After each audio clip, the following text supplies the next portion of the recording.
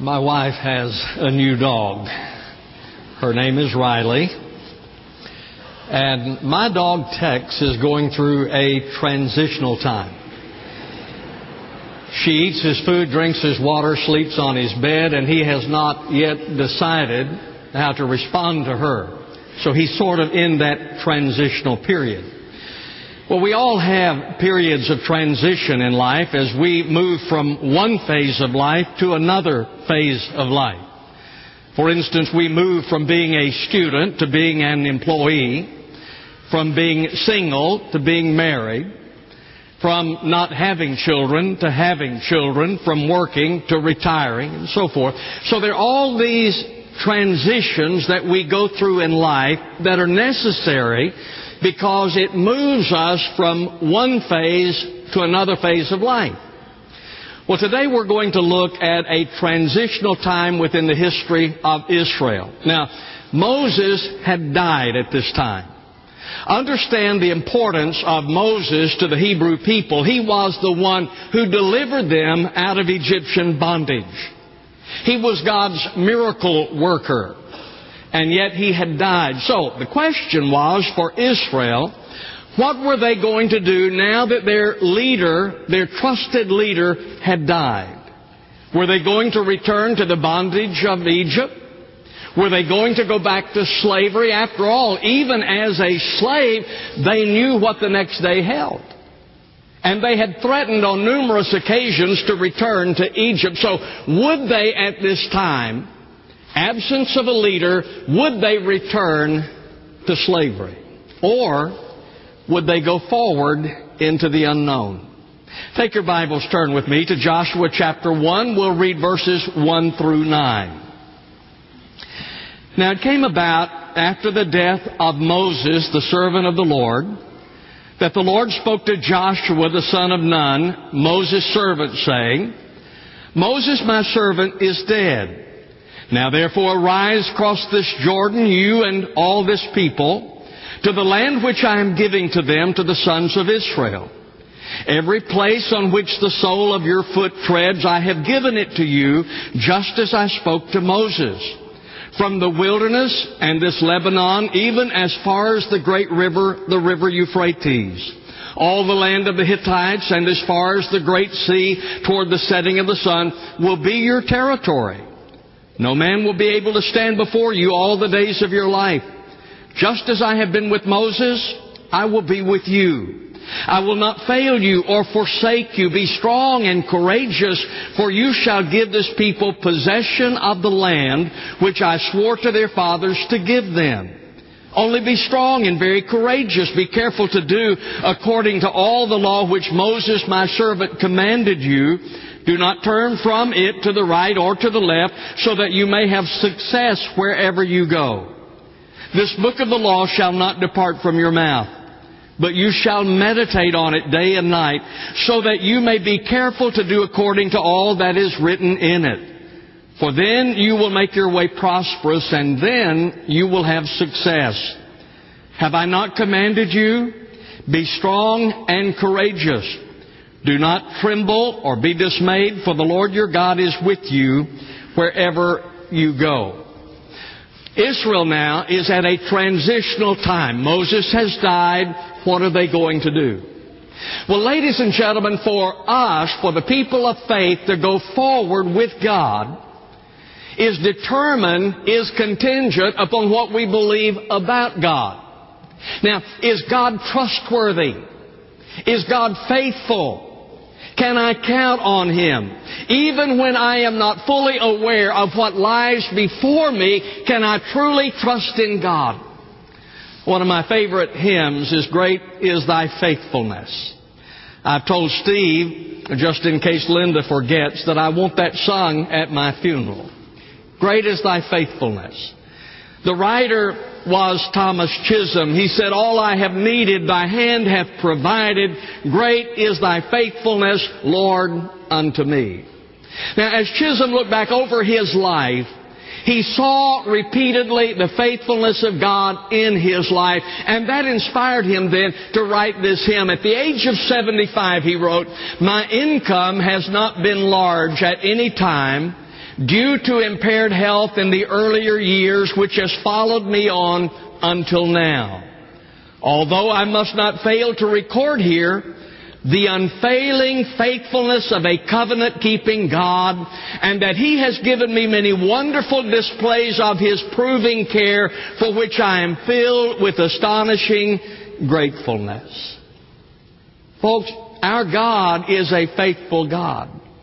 He is faithful in His promises. You see, going back to the Hebrew people at this time, the Lord had promised to them that He was going to give them the land.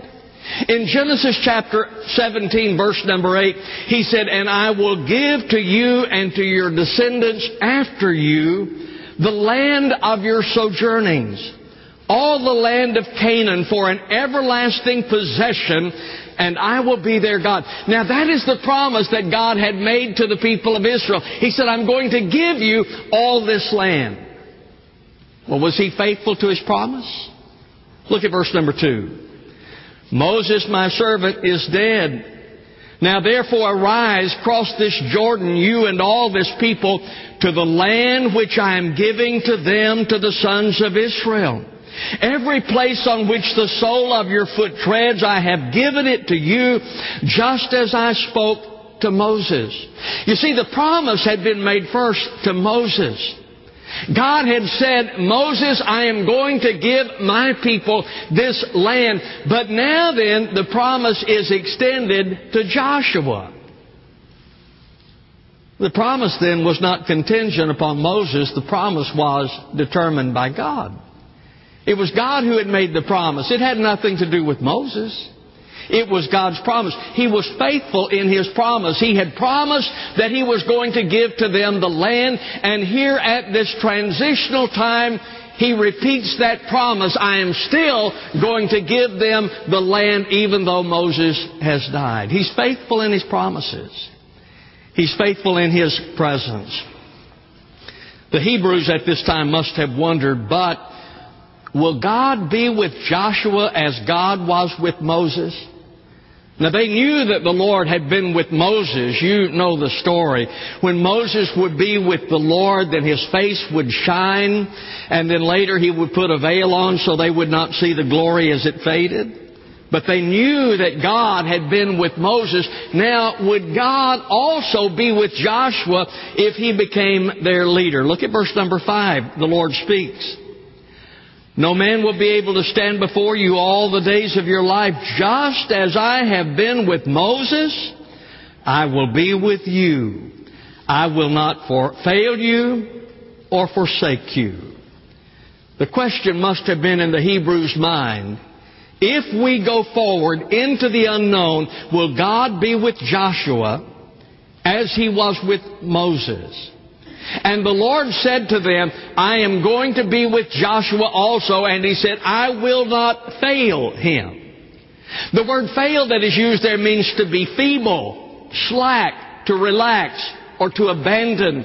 And so God said, "I will not fail him. I will not fail you. I will not abandon my children. I will not relax when it comes to my children."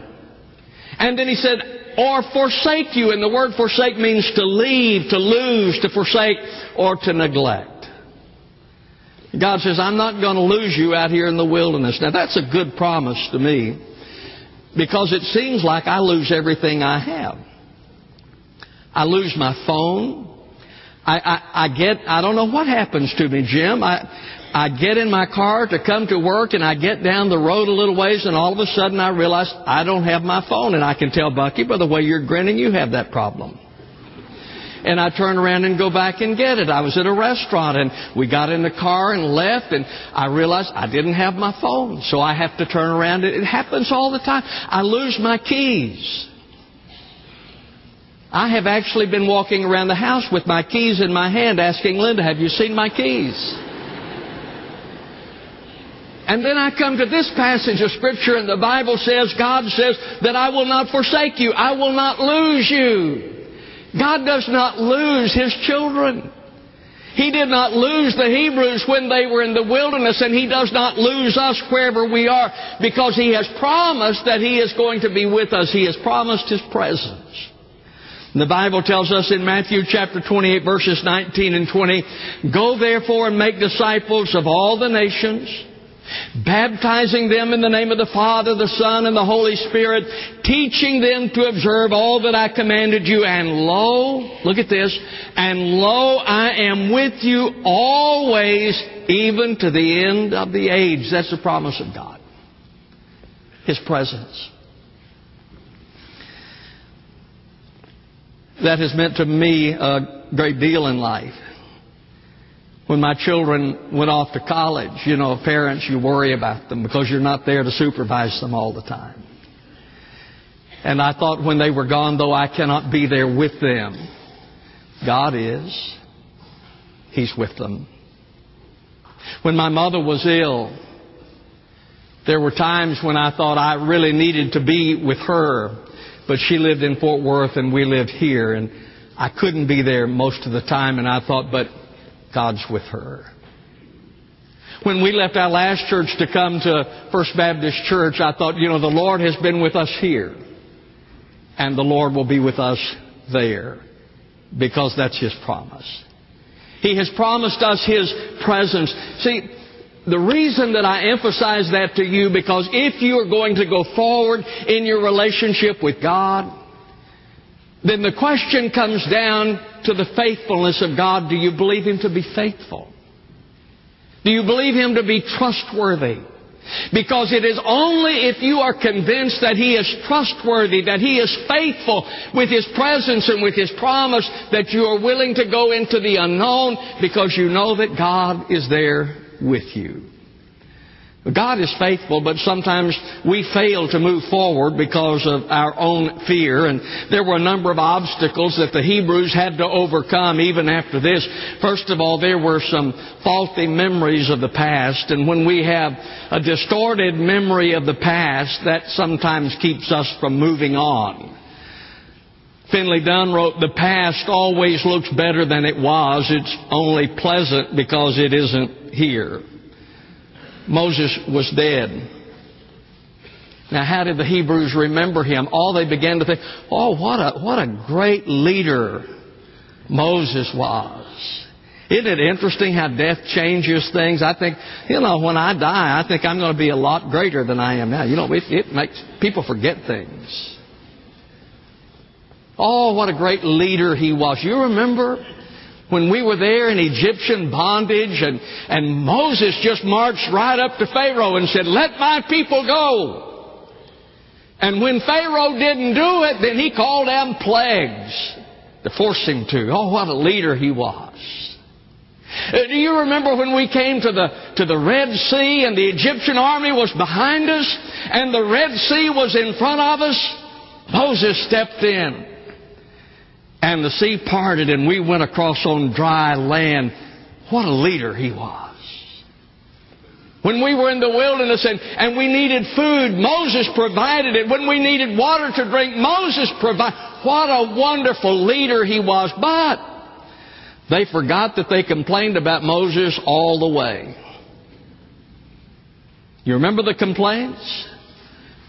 Who do you think you are? Does God only speak to you? Does He not speak to us also? You're not the only one God speaks to. They complained about the food. They complained about the trip. They complained about everything. But now Moses is dead, and all they remember is what a great leader he was. Folks, we have selective memory about the past. The problem with that is good things about it, but the problem about that is sometimes it keeps us from moving forward. I remember in the last church where I was pastoring, man and a woman, a couple in our church, were about to get a divorce. The woman came in to see me, and I remember her comment because she said, "I cannot compete with a dead former wife who was perfect." See, sometimes we have a faulty memory of the past, and things are not as we thought they were. Faulty memories with Israel. There were the failures they had. Sometimes we get stuck in the failures of yesterday and we can't move forward. There in verse number 3, he says, every place on which the sole of your foot treads, I've given it to you, just as I spoke to Moses. God says, I've given you the land. But see, they did not move in to take the land.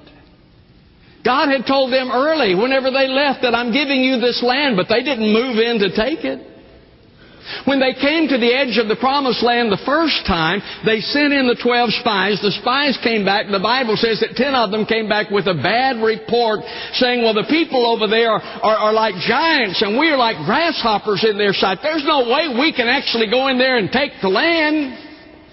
And the Scripture says the people wept that night. They didn't go in. They had been unfaithful when Moses was up on Mount Sinai with the Lord. And then the people decided, well, we don't know if he's going to come back or not. They went to Aaron and said, Aaron, we want you to make us an object of worship. And you know, he made the golden calf for them to worship that. I say that, or I point that out to you because, friends, we have failures in our past. And the problem is if we don't deal with those failures and move on, they will keep us from moving forward with God. There are some of you who have a failure of marriage in the back. You never got past it. You're just stuck there. You never moved on because you never dealt with it and you never got past it. We do that sometimes. I mean, you can think about it in... Some of us have been on so many diets and and we didn't lose any weight, and so, why bother? Failure of the past keeps me from moving forward. In sports, struck out, so I don't swing the bat anymore. Well, it's no different in Christianity. It's no difference in your faith. There are some of you who look back in your background. There was a time, like these little girls who were baptized today, there was a time when you trusted Christ as your Savior. You were born into the kingdom of God, but there have been some disappointments in your life, and you have failed the Lord as you've gone on. So you quit. Because of those failures back there, you've not dealt with them and moved on to accept the forgiveness and the grace of God and move on with your life to do something with God, to do something for God. The failures of yesterday can paralyze us today. And then there were the deficiencies of their faith, because going forward requires courage. And you'll notice there in verse number 6, the Lord says, be strong and courageous. Verse number 7, only be strong and very courageous. And He says it again. Now, obviously, they had some concerns at this time in their life. Moses was dead. Joshua was a military leader, but Moses had their confidence. They had seen Moses lead and Moses provide and Moses do the right thing. They had seen that. So Moses had their confidence. Joshua was unproven as a leader and they didn't know exactly where they were going to go. And so what did they need? They needed courage. So what does He say to them in verse number 2? Moses, my servant, is dead. Now therefore arise, cross this Jordan, you and all the people. Arise. Moses is dead, but you still need to move forward. They had to overcome the fear that came with Moses' death. See, Moses died. There was the temptation to sit right where they were and not go forward into the land that God had promised. And so the Lord says, no, you are to arise. Matthew Henry wrote, let not weeping hinder sowing, nor the withering of the most useful hands be the weakening of ours. For when God has work to do, He will find or make instruments fit to carry it on. Moses the servant is dead, but God the master is not. Arise. You can't sit here when the promised land is in front of you. Arise and cross this Jordan. Now, there's a problem there. Cross this Jordan. The Jordan at this time had overflowed its banks. This was not the time to cross Jordan. Therefore, there is a lesson here for us. Folks, if you wait until conditions are ideal, you will never do anything.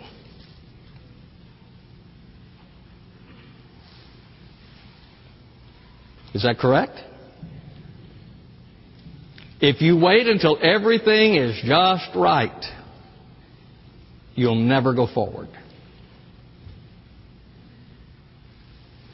Had you waited until you could afford it, you would not be married today.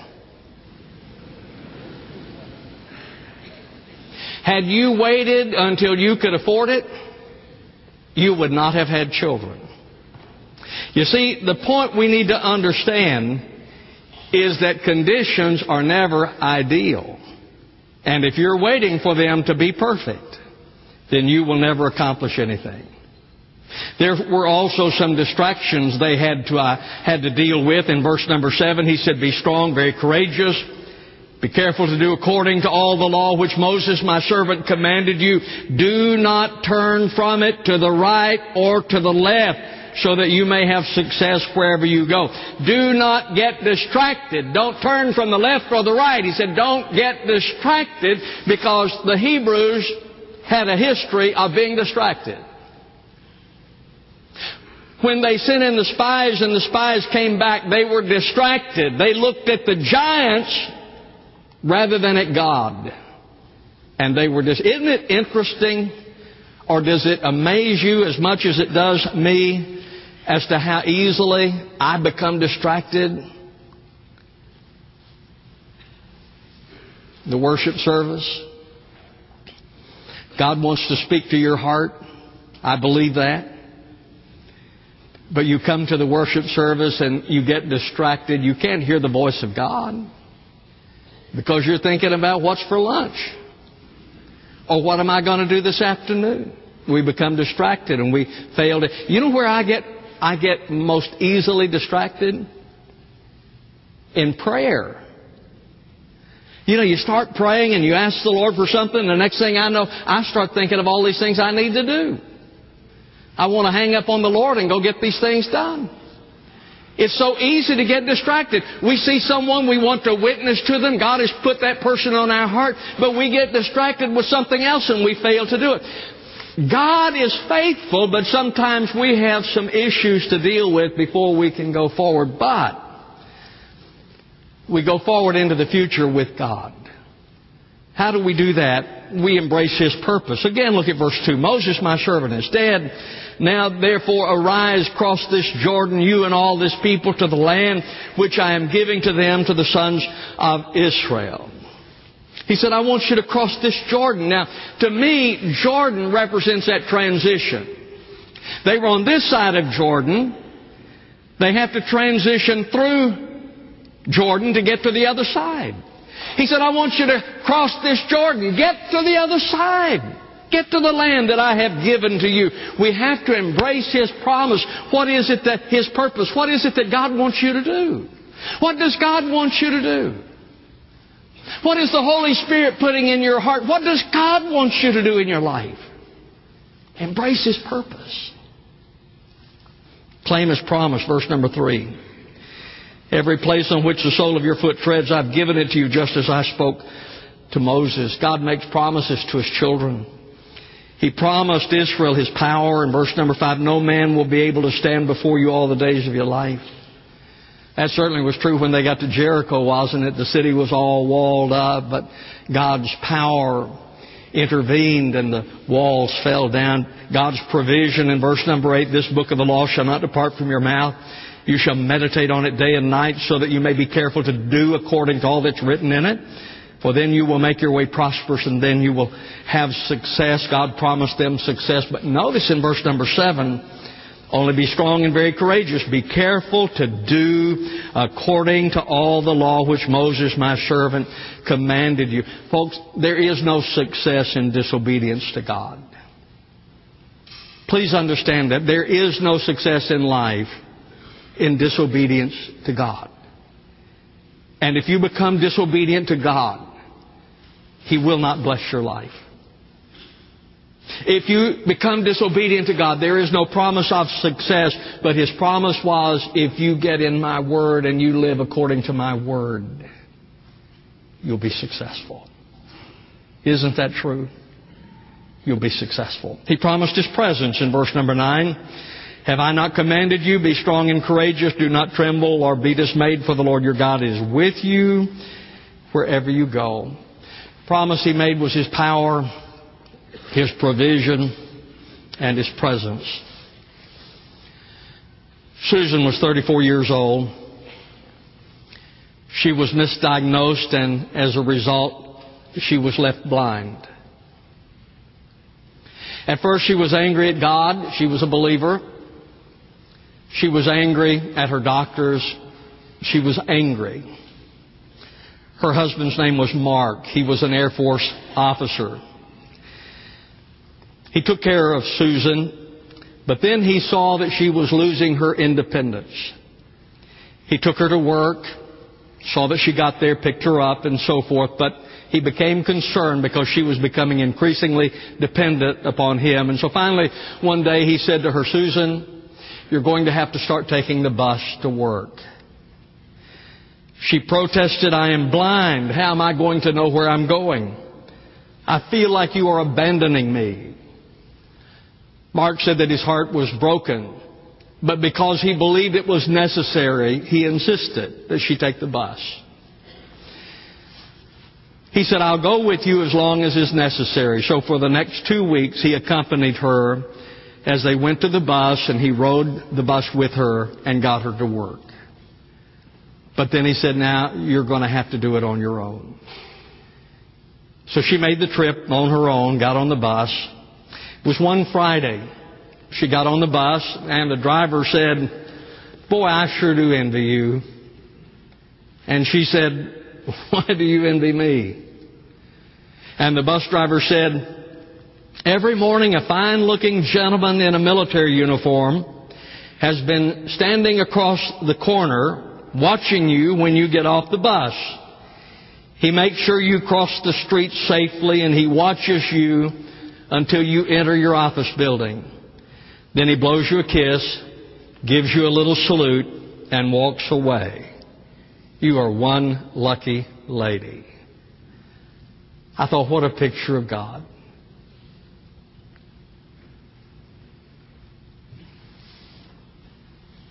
He is always with His children. We might not even see Him or know He's there, but He's always watching over His children. He's promised His presence. I believe today, and as I prayed about this service, I believe today for some of you is a transition time. That you're going to move from one phase of life to another phase of life. For some who are not saved, you've never trusted Jesus, then you move from being lost to a position of being a child of God. For some of you, the move will be moving from your membership in church from one place to this place. And for some, it could be that God has been calling you into ministry, and today is your transition day. They're transitions for all of us. They're very important because they allow us to go from one phase of life to another. Today I pray that you will trust the Lord because He is faithful. Our Father in God, we come to a time of invitation, a time when we consider a transition from one place to another. Lord, I pray especially for those who have never trusted Christ that they would. Lord, be with those who need to make other commitments, other decisions, other transitions. I pray that they might. But bless this time of invitation in Jesus' name. Amen. Just a moment, we're going to stand. The choir's going to sing. This is Jordan. This is a transition time. Moving from one side to the other. Will you do that today? I've been on this side. Now then God wants me on this side. Will you do that today? The staff is going to be up here to receive you. If you're trusting Christ, joining the church, whatever it is, you come. They'll have prayer with you. Let's stand together. As we stand, they'll sing, you come.